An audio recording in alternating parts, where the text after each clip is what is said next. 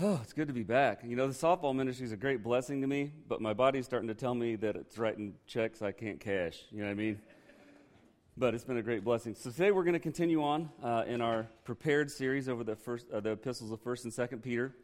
This is a really cool section today. I love this section. I know I say that all the time, but I do really love this section. But in this series, we're going to basically learn how to spiritually and successfully live in a hostile world. And believe me, anybody else notice the world's getting more and more hostile every day? I mean, just every day. So the theme is kind of twofold. It's God is preparing broken people to help broken people through faith. And God strengthens those he prepares to endure the suffering we have to endure and to live faithfully. Now, I titled this series Prepared because I just pray that his words will make us get inspired to be more prepared. So today's message is Living Stones and the Cornerstone. And this is just an awesome section of Scripture. And today we're going to be discussing how to know and act like the people God designed us to be. And to do that, we have to first understand who Jesus is and who we are in him, which I think is a struggle for a lot of believers. Because, embracing those things are foundational in the success of serving him. So let's jump right in. 1 Peter 2:1. It says, "Therefore, putting aside all malice and all deceit and hypocrisy and envy and all slander." And we're going to stop there. Because Peter starts off chapter 2, this very first verse, by encouraging his readers to put aside worldly attitudes and actions. Because you can't be a representative of God if you're going to be acting like the world. It just doesn't work like that. Now notice all these attitudes and all these actions that are described here are self-serving and they're combative. Okay, and he wants us to put those off. Now first and foremost, I think it's important that we define what Peter's asking them to do. It's kind of neat. He says put aside, and in the Greek, it's the word apotiphemi, meaning to stop, cease, or to remove. Now, have you ever heard the old saying, out with the old and in with the new? You guys ever heard that? That's basically what he's saying here. And he's instructing them just get rid of the old nature, because if people can't tell that you've had a change in your life, how can you encourage them to let Jesus change their lives? So it's really, really important we understand that. See, the word here is also describing, it's kind of the same word they would use when you tell someone to take off an old garment, right? And so basically, in essence, Peter's saying, I want you to take off the garment that makes you look like the world and put on the garment that makes you more like Jesus. I love this, right? Now notice what Peter wants these people to change is really widely accepted in our time. And when I was preparing this message, I kept thinking, wow, some of these things the world actually tells you to do. They tell you to do these things, right? Because the first thing he said was to put aside all malice. Okay, all malice. Now in the Greek, that's the word kakia, and it means hateful feelings. Good thing there's no hateful feelings going on in the world today. Right? Anybody here get on social media? That's a dumb question. I don't even know why I asked that. I got 70-year-olds on social media. No offense, Ben. But, when you get on social media, when it first got its start, people were sharing pictures of their kids and, stuff like that. Now it's like fight after fight after fight and argument after argument in politics, and it's just like, man, if there's ever been a time we need to get rid of the hateful feeling, it's now. Because here's the thing. The Bible says that God is love. 1 John 4:8 says God is love, right? And hate and hateful feelings are the total opposite of love, which means it's the total opposite of God. Being malicious towards anybody, even if you don't agree with them, is almost willingly opposing everything that God is. So I don't understand why Christians embrace that, because we should be embracing the love that God shares.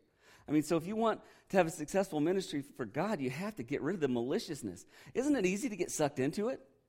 There's a lot of things going on that are a little bit, controversial right now. You know what I'm saying? And instead of Christians holding their ground and trying to show love to people, we're fighting with people. It makes absolutely no sense to me. We're supposed to be the representatives of God. Now, second, he said to put aside all deceit. In the Greek, that's the word doulos, and it means treachery. That means when you're planning to harm or cheat or slander someone using deceitfulness. Okay, using deceitfulness. Sounds a lot like the White House. Anyway, the world says, no matter which party's in, too, so don't email me. But the world says that we're supposed to look out for number one. How many times do you hear that growing up? You got to look out for number one.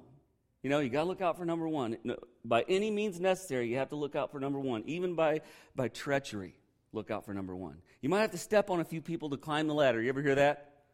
These are things that they try to teach us are acceptable, but God says we're supposed to forgive people. He says we're supposed to pray for people, even for our enemies. And I'm not going to lie, that's a tough one, right? And there are times when I pray for my enemies, and you got to be honest with God. And I'll just say, Lord, you told me to pray for them, so here I am, praying for them. And you figure out how I did my job here. Sometimes it's like that. But God says to pray for them, to forgive them, and to help anyone. And he's like, you don't have to look out for number one. That's my job. I'll look out for you. You just show my love to other people. 30 said to put aside all hypocrisy, and this is the Greek hypokrisis, and it means acting. In this context, hypocrisy means acting righteous for personal gain.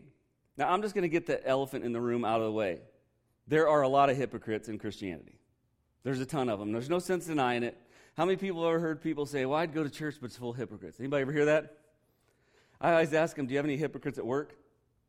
Yeah, well, so you quitting? Any hypocrites at your country club? Yeah, going to quit golfing? You know what I mean? Doesn't make any sense. But here's the thing. A lot of believers love the idea of looking righteous. They just don't like the idea of acting righteous. They just don't like that idea too much. They'd rather just look righteous because they're more worried about receiving praise themselves than directing praise to God. And that's kind of the way the world is, and especially in the churches anymore.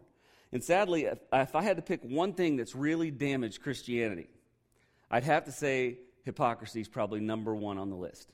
Probably number one. It's damaged Christianity. I could preach on that forever. I better move on.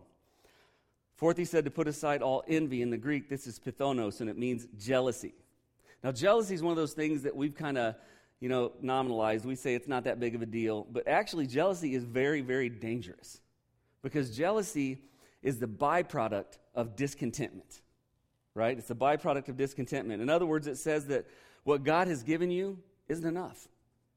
When you want what someone else has, you're saying, what I already have, what God's blessed me with, it's not sufficient. God, you're not doing a good enough job.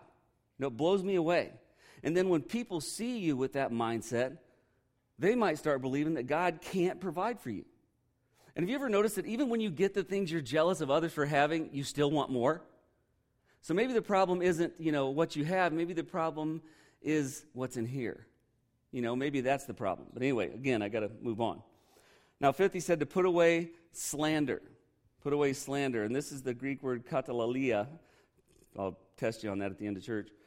And it means evil speech. Put away all evil speech. Pretty much that means don't watch the news, right? That means don't read anything online. But he said to put that evil speech away. And here's the reason why. Our speech reveals what's in here. Okay, now you can pretend to be whatever you want. You can try to fool people into thinking you're something you're not. But what you say comes from what is in here. Look what Jesus said here, Matthew 15:17. He said, do you not understand that everything that goes into the mouth passes into the stomach and is eliminated?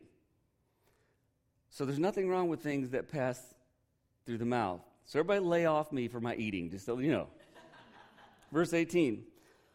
But the things that proceed out of the mouth come from what? They come from the heart. And those defile the man. Right? So no matter how hard you try, you can't mix oil and water. You just can't mix oil and water. It's just never going to work. And likewise, you can't mix that worldly attitude and those worldly actions in a spirit-filled life. Those two can't exist together. Have you ever heard the old saying, we're made up of two dogs to describe our two natures, and whichever one you feed is the one that takes over, the one you feed the most? That's basically what he's saying here, right? So oil and water won't work, and trying to have be godly and allow these attitudes and actions in your life won't work either. Now, at one time or another, I'm not that pastor that's self-righteous and said, be like me. I'll be honest with you. I'm going to tell you the opposite. Do not be like me. Because I sin, I make mistakes just like everybody else. I am no better than you. I just have a different job than you for God, right? I'm not saying that I don't get trapped in these sometimes. Every one of us allows these attitudes and actions to overtake us at one time or another. And if you don't believe that, think back to the election, right? Just saying. We allow them to overtake us. See, Peter wanted his readers to avoid those attitudes and those actions at all costs, to make that a priority. Identify, pay attention to your life. Do like a self-check every day. is my life the kind of life that reflects God to people? When they think of me, do they think of God? When they think of me, do they think of serving God? Or when they think of me, do they think there's another hypocrite? There's another Christian who says love Jesus and hate everybody else. You got to ask yourself that. He wanted them to avoid those attitudes and actions at all cost. He didn't want that to be a part of their life, so he's saying remove it from your life. He knew that allowing that in your life will end up eventually destroying you, and that has not changed. I don't know if you've ever had a grudge against somebody or got involved in one of those stupid arguments. Is there really any winning those? I mean, I don't understand that. My dad used to tell me when I was a kid, you want to know how to win an argument? I'm like, yes. He said, stay out of it.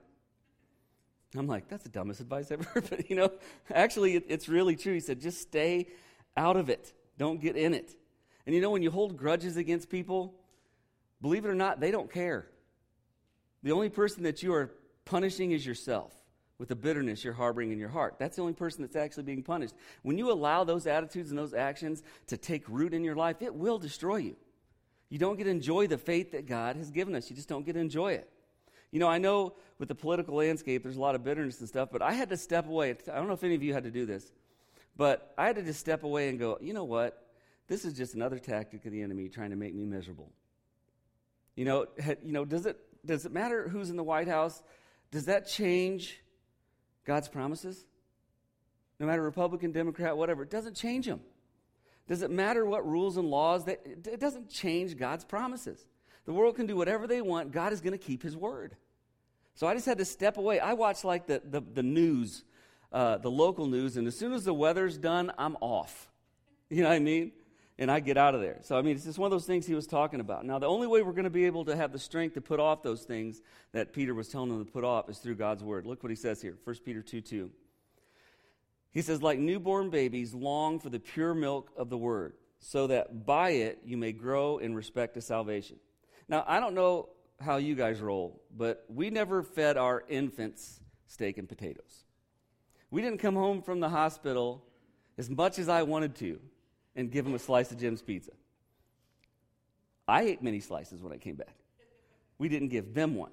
Their stomachs just they can't take it. You know what I mean? They don't eat steak and potatoes. They need the nourishment that can only come from their mother's milk. Now, a lot of people say, well, how do you know it was mother's milk? I don't think formula was a thing yet. So I'm assuming it was mother's milk there. As a matter of fact, formula might not be a thing here much longer anyway. But there again, that's another sermon. Right? So here's the thing. Babies need that. They need the nourishment that can only come from that. The word babies in the Greek is the Greek word brephos, and it means baby, infant, or fetus. Now, the reason I say that is all three of those words describe a very vulnerable phase in our life. Babies are very vulnerable. They need someone to protect them and to look out for them. And like newborn babies, many of his readers were still in the infancy of their faith. These were Jews who had converted to Christianity. Everybody was against them. The Romans were against them. The Jews really hated them because they converted out of Judaism. Right? So they were in the infancy of their faith, like a baby is in the infancy of human life. And like the mother's milk that babies need and have to have, reading God's word was and is essential in the life of every believer. You just can't grow without it. You cannot grow as a believer without the word of God. I've had people tell me before, I don't read much, but I got me and Jesus are tight. I'm like, I struggle with that because that's how God talks to you. If you're not reading, God is not talking to you. I've had people come to me and say, here's what God's telling me to do. I'm like, really, did you read that? No, I just feel it. I'm like, you sure you're getting messages from the right inbox? Because if you're not reading his word, I'm thinking it may not be him talking. And your prayer is how you talk to God. We need that to grow. It is essential for spiritual growth. His readers needed the nourishment that comes from their mother's milk, or that comes from the Word of God, like a baby needs the nourishment that comes from their mother's milk. And it was a really neat illustration, right? And it's still so important today. I'll tell you what, if I could give you one piece of advice on how to handle the craziness that's going on in the world, I wake up every day thinking to myself, what nutty thing am I going to hear next? Anybody else think that? Sometimes, I'll skim by the news and I'll try to break my policy. Let me watch it for a little bit, 30 seconds. Nope, let's go to something else. You know what I mean? Because I don't know what nutty thing I'm going to hear next. But people always say, well, how do we have peace in this? How do we have confidence in this? Read the Word of God. Read the Word of God. You'd be shocked how it speaks to you. I don't know if this has ever happened to you, but if you ever open the Word of God just randomly and what the first thing you start to read is talking to your life situation, whether you like it or not, that's happened to me so many times. I tell you guys this all the time, and maybe I'm angry too much. But whenever I'm mad at somebody, I swear I always open it up to a forgiveness scripture. Every time. And I'm like, yeah, wrong page. Try to change it. And I flip the book to another random area, and it's talking about if you don't forgive, you can't be forgiven. I'm like, man, I just got the wrong mailbox here. Because everything I'm reading is telling me to do what I don't want to do. We need the Word of God. We need it. It's how we survive the world. It's how we survive everything that's going on around us. It's just crazy. And that's why the enemy is always trying to persuade us to not read. He's always telling us that, well, you don't have time to read. And don't ever use that excuse with me. I'm sorry. I won't even accept it from myself. Okay? Because when you can tell me you didn't look at anything but the calls that came in on your phone, then you can tell me you didn't have time. When you can tell me the TV was never on and you were never watching it, then you can tell me you never had time. Right? There is always time if you make it. But the enemy's trying to tell us we don't have time. You ever had the enemy tell you this? You can't understand it anyway. You know, I had a guy one time, he came to me with a King James. Now, if you're a King James only person, you're wrong, but, whatever. But here's the thing. He came to me and he couldn't understand it. I said, well, there's so many translations out there that are translated to where anybody can understand them. And they said, what do you mean? I said, well, the New Living Translation is translated to an 8th grade reading comprehension level, and I love that one. He goes, why can't you read higher in 8th grade? I'm like, I don't think we're getting anywhere here. I'm like, I just like it because I don't have to think much. It's very common. There's no reason the enemy's just trying to trick you into being content and growing closer to God, and that's exactly what happens. Sometimes he even tries to convince us to question its authority or authenticity. You ever hear Christians say, yeah, but that was back then? You ever hear them say that? Like God sees the future and goes, wow, I did not see that coming. I should have probably wrote about that in retrospect. That's not the way it works. Yes, there are some cultural things in there, but when it's something that applies just to that culture, he does this crazy thing. He tells you that if it just applies to that culture. We have to get in the habit of reading the Word of God because those excuses are just tactics that a desperate enemy is using to trying to keep you from getting close to God. That's all it is. Now, Peter's next words were again reminding his readers who he was talking to. He said, if you have tasted the kindness of the Lord. So he told them these things to do, and he said, if you have tasted the kindness of the Lord. Now, I've had people tell me before, well, how do you know that means they're believers? Well, I'm glad you asked. Because, let's break this down piece by piece. The Greek word for tasted is giomai, and it means to have experienced. It means to have experienced. Experienced what? It says the kindness, which is Christos, meaning the graciousness of the Lord. So he's talking to people who have experienced God's grace. I think that's us. What do you think? That's exactly who he was talking to here. The psalmist used the word taste to describe her personal relationship with God. Look at this, Psalm 34, starting in verse 8. It says, "O taste and see that the Lord is good. How blessed is the man who takes refuge in him." Right? So Peter wanted to clarify once again, before he talked, who he was talking to. He wanted everybody to know, I'm about to give you an important perspective, and yes, I'm talking to you. And here's where it gets really, really cool. In verses 4 through 8, he's going to use some of the most powerful imagery in the Bible. Some of the most powerful, because he's going to use imagery about Solomon's temple to explain God's plan to these mainly Jews he's writing to. Because most of them, or pretty much all of them, understood Solomon's temple, how it was built, why it was built, all the reasons God had for building it, and how they were supposed to use it. So all the references you're about to hear about stones and cornerstones and things like that were images that they would perceive as the process of building Solomon's temple. Okay, this is the way they would perceive that. And I'll explain each piece of imagery as we come to them in this message. But once you understand this imagery, you're going to understand why it's both powerful and a beautiful way to describe God's plan. And you know what I always think when I read this? Like I said, one of the most powerful and beautiful sections of Scripture that explains God's plan, and it's written by a man who was poorly educated. It almost seems like, God used him or something. Pretty cool. So let's let's move into this. And now in verse 4, the first thing he refers to, notice this, he refers to someone as him, and he refers to him as a living stone. So let's see who him is. 1 Peter 2:4. It says, and coming to him as to a what? A living stone. Remember that, singular. A living stone, which has been rejected by men, but is choice and precious in the sight of God. Now the living stone he mentioned has two specific characteristics that reveal who he's talking about, and who he's talking about is Jesus. And there's two very specific characteristics here. He said that this living stone had been rejected by men. Had been rejected by men, and he said that this living stone is choice and precious in the sight of God. Those two characteristics tell us it's Jesus, because Jesus was rejected by his own countrymen, the Jews. He was rejected by the Romans, and even Peter himself at one point denied him. This is talking about Jesus. And also, I mean, when it says that he is choice and precious in the sight of God, I couldn't even list all the scriptures that it talks about the precious blood of Jesus, how precious Jesus is to us, right? So we know that this is talking about Jesus. Now let's move on. The living stones he's about to mention are identified pretty simply. This is believers. This is who he's talking about. 1 Peter 2:5. You also, which would be his audience, correct? We've determined those are believers. As living stones are being built up. Remember the illustration of Solomon's temple? Now he's using these stones to build something. You also, as living stones, are being built up as a spiritual house for a holy priesthood to offer up spiritual sacrifices acceptable to God through Jesus Christ. So we know this letter was written to believers, so we know that this is talking, when he says you also as living stones, he knows that's talking about believers.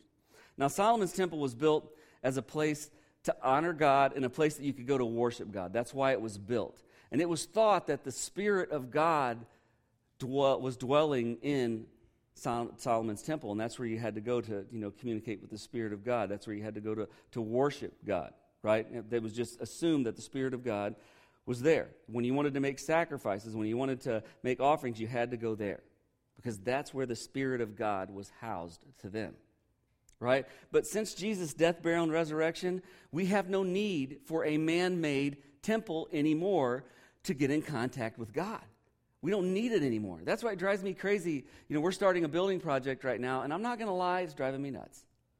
Because this might shock you, but apart from the Bible and sports, I'm not a big detail guy, And we're having all these meetings, and one of the things that cracks me up is people always want to put let's put this statue in the front yard. It only costs $70,000. I'm going, what? We don't need the building to find Jesus. It's just a place we can go. You know what I mean? Why that $70,000 could feed people, could give people the Word of God, right? So since Jesus came, died, and rose again, we don't need that man-made temple anymore, because we are now the temple. Because remember, the temple housed the Spirit of God. Well, guess where the Spirit of God is housed now? In us. The moment you believe the Holy Spirit moves in us, the Spirit of God is in each and every one of us, just like is in Solomon's temple. And as such, we should honor God with our works. We should honor Him with our words. We should honor Him with our actions, because we are supposed to be honoring God like Solomon's temple honored God. I think that's really, really important. So maybe we should abandon all the social media arguments. Maybe we should do that. I know you guys say, why are you always picking on it? Because it drives me crazy. That's why. You know what I mean? Maybe we should abandon all the political rhetoric. Maybe we should abandon all the arguments. And maybe we should just focus on being loving temples that display the Spirit of God that's inside us. I don't want people to know me as a Republican. I don't want them to know me as a Democrat. I want them to know me as a child of God, a temple where Jesus lives. That's what I want to be known for. So I think this is really, really, really important. If you want to be passionate about something, don't make it politics. Be passionate about Jesus. That pays off. The rest does not. Now, during the construction of the temple, if you go back and study, they found this large stone, and originally they said, it won't work. It's not going to work. So originally they rejected this large stone, right? But later on, they found out that, wait, remember that stone we cast out? Turns out it was perfect to be the cornerstone of Solomon's temple. It didn't even need to be cut or hewn or shaped. He's like, wait, if this is the shape of the building, hold on, you don't have to make one. We found one. We actually rejected it earlier. We thought it was useless, but come to find out, that stone that we rejected is exactly what we need to hold up the house of God. Do you see where they're going with this? The stone that the builders rejected became the chief cornerstone. We're going to get to that here in a minute. It's really, really important, right? So the thing that was once disregarded, considered worthless, now has become the most perfect necessity to build the house of God. See, to build something as special and important as a temple, perfection is exactly what they needed. Everything had to fit perfectly. It was necessary. Now, we'll look more at that as we move on. So again, as the living stones, and the living stone, which you know is Jesus, Peter was talking about still building something special. He's like, it didn't end when we built that. Look at this, 1 Peter 2:6. For this is contained in Scripture. Behold, I lay in Zion a choice stone, a precious cornerstone, and he who believes in him, capital H, who are we talking about? Give me the Sunday school answer aloud. Who are we talking about? Jesus. There you go. And he who believes in him what? Lord have mercy. There's coffee out there. It's free. It's not foo-foo, but it's free. Let's try that again. He will what? Not be disappointed. Good enough for the early crowd, I guess. All right. Very, very important, right? So the entire building or structure rests on the strength and shape of a cornerstone. So if that cornerstone is weak or has a crack in it, they can't use it because the whole building could collapse once all the weight is on that cornerstone.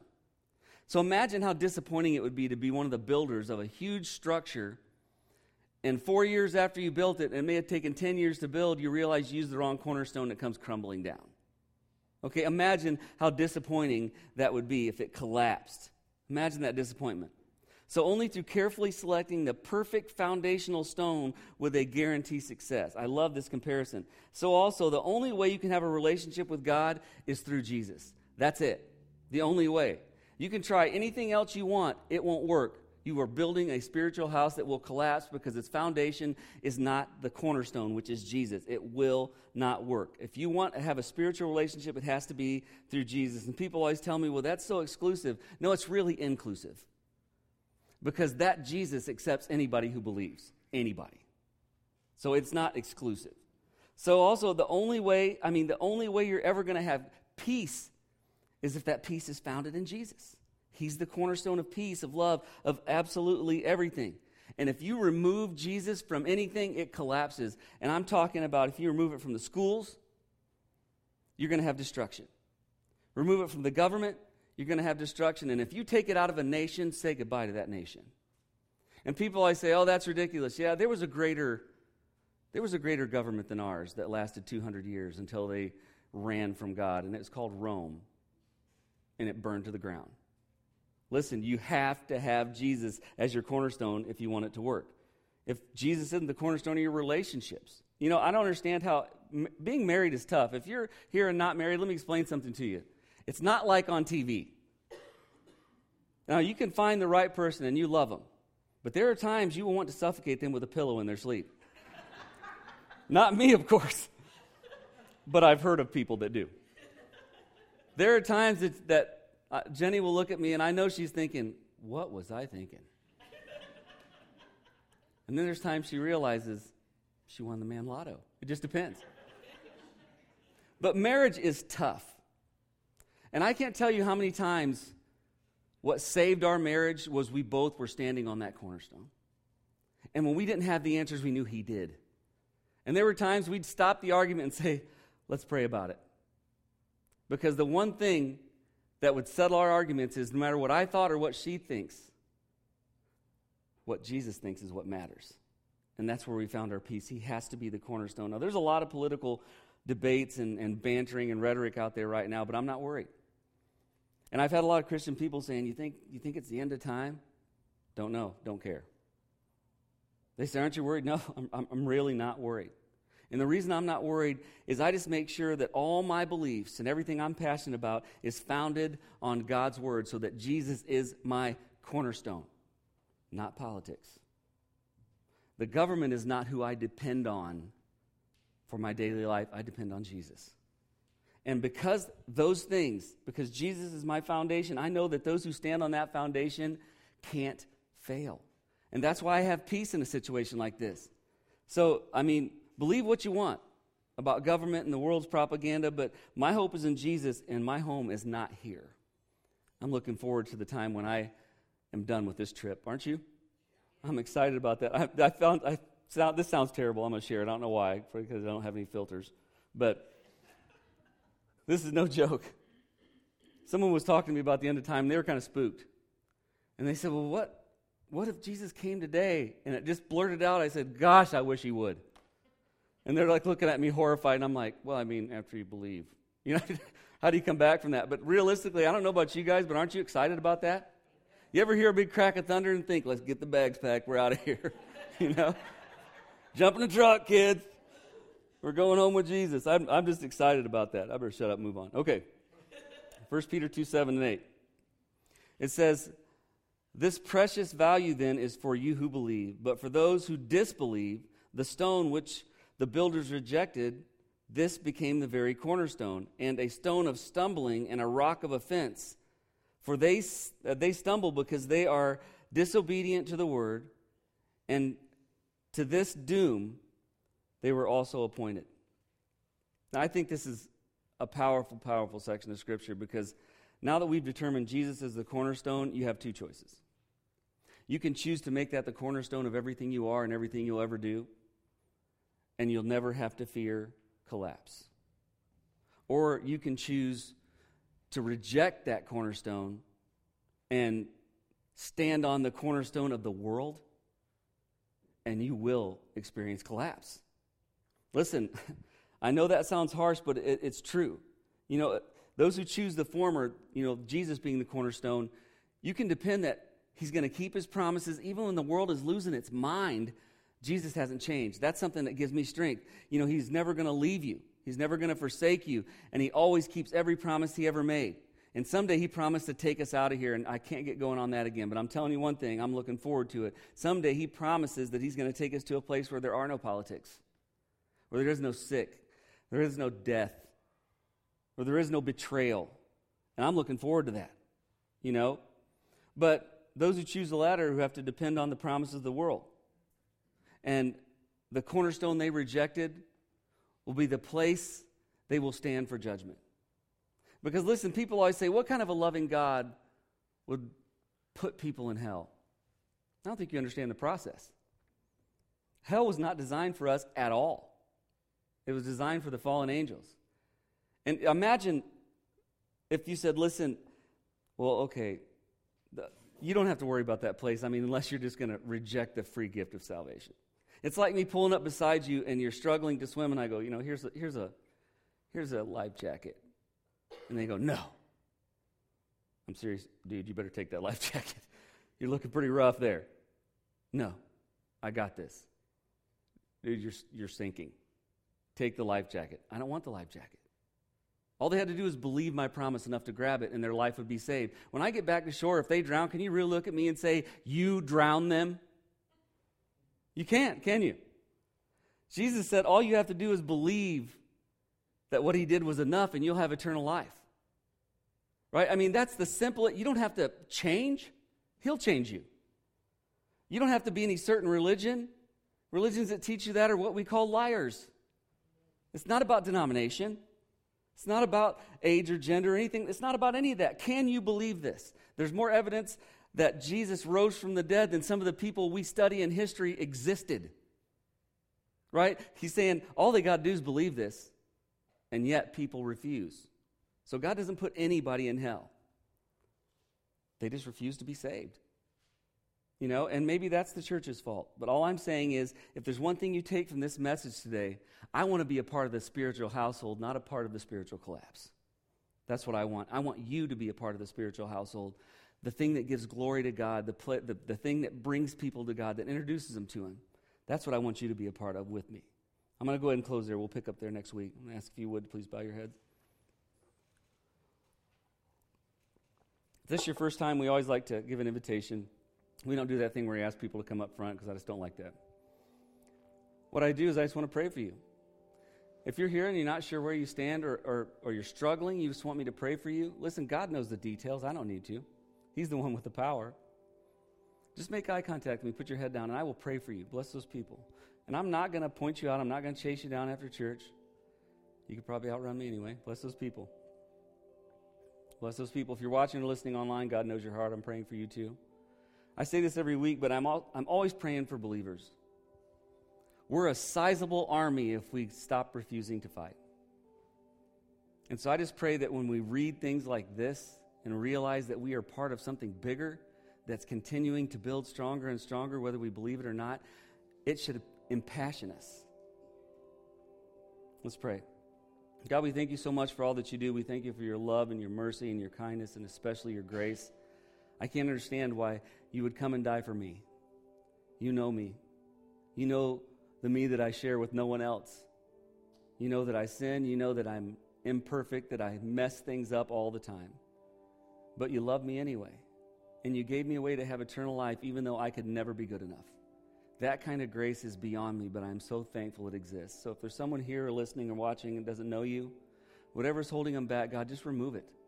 Remind them that you want them to come just as they are, because you died for them just as they are. And if they will believe that what you did was enough to guarantee their eternal life, your word promises they'll have it. And if they make that decision, I pray they let us know, because we would love to walk in their faith journey with them. But God, for those of us who are believers, help us to embrace our position as living stones, a part of a temple that can share the Spirit of Christ that's mobile. Let us be the representatives that when people see us and hear us, they see and hear you. We believe the time is short, God, and while we have time, let us display your love and not get distracted and pulled aside by all the rhetoric. We just thank you, God, for all that you do. We pray that you go with us as we leave here and keep us safe. Let us live what we profess. And if you don't return to take us home before we meet again, let us come together one more time and give you all the praise, honor, and glory you're so worthy of. And we ask these things in Jesus' name. Amen.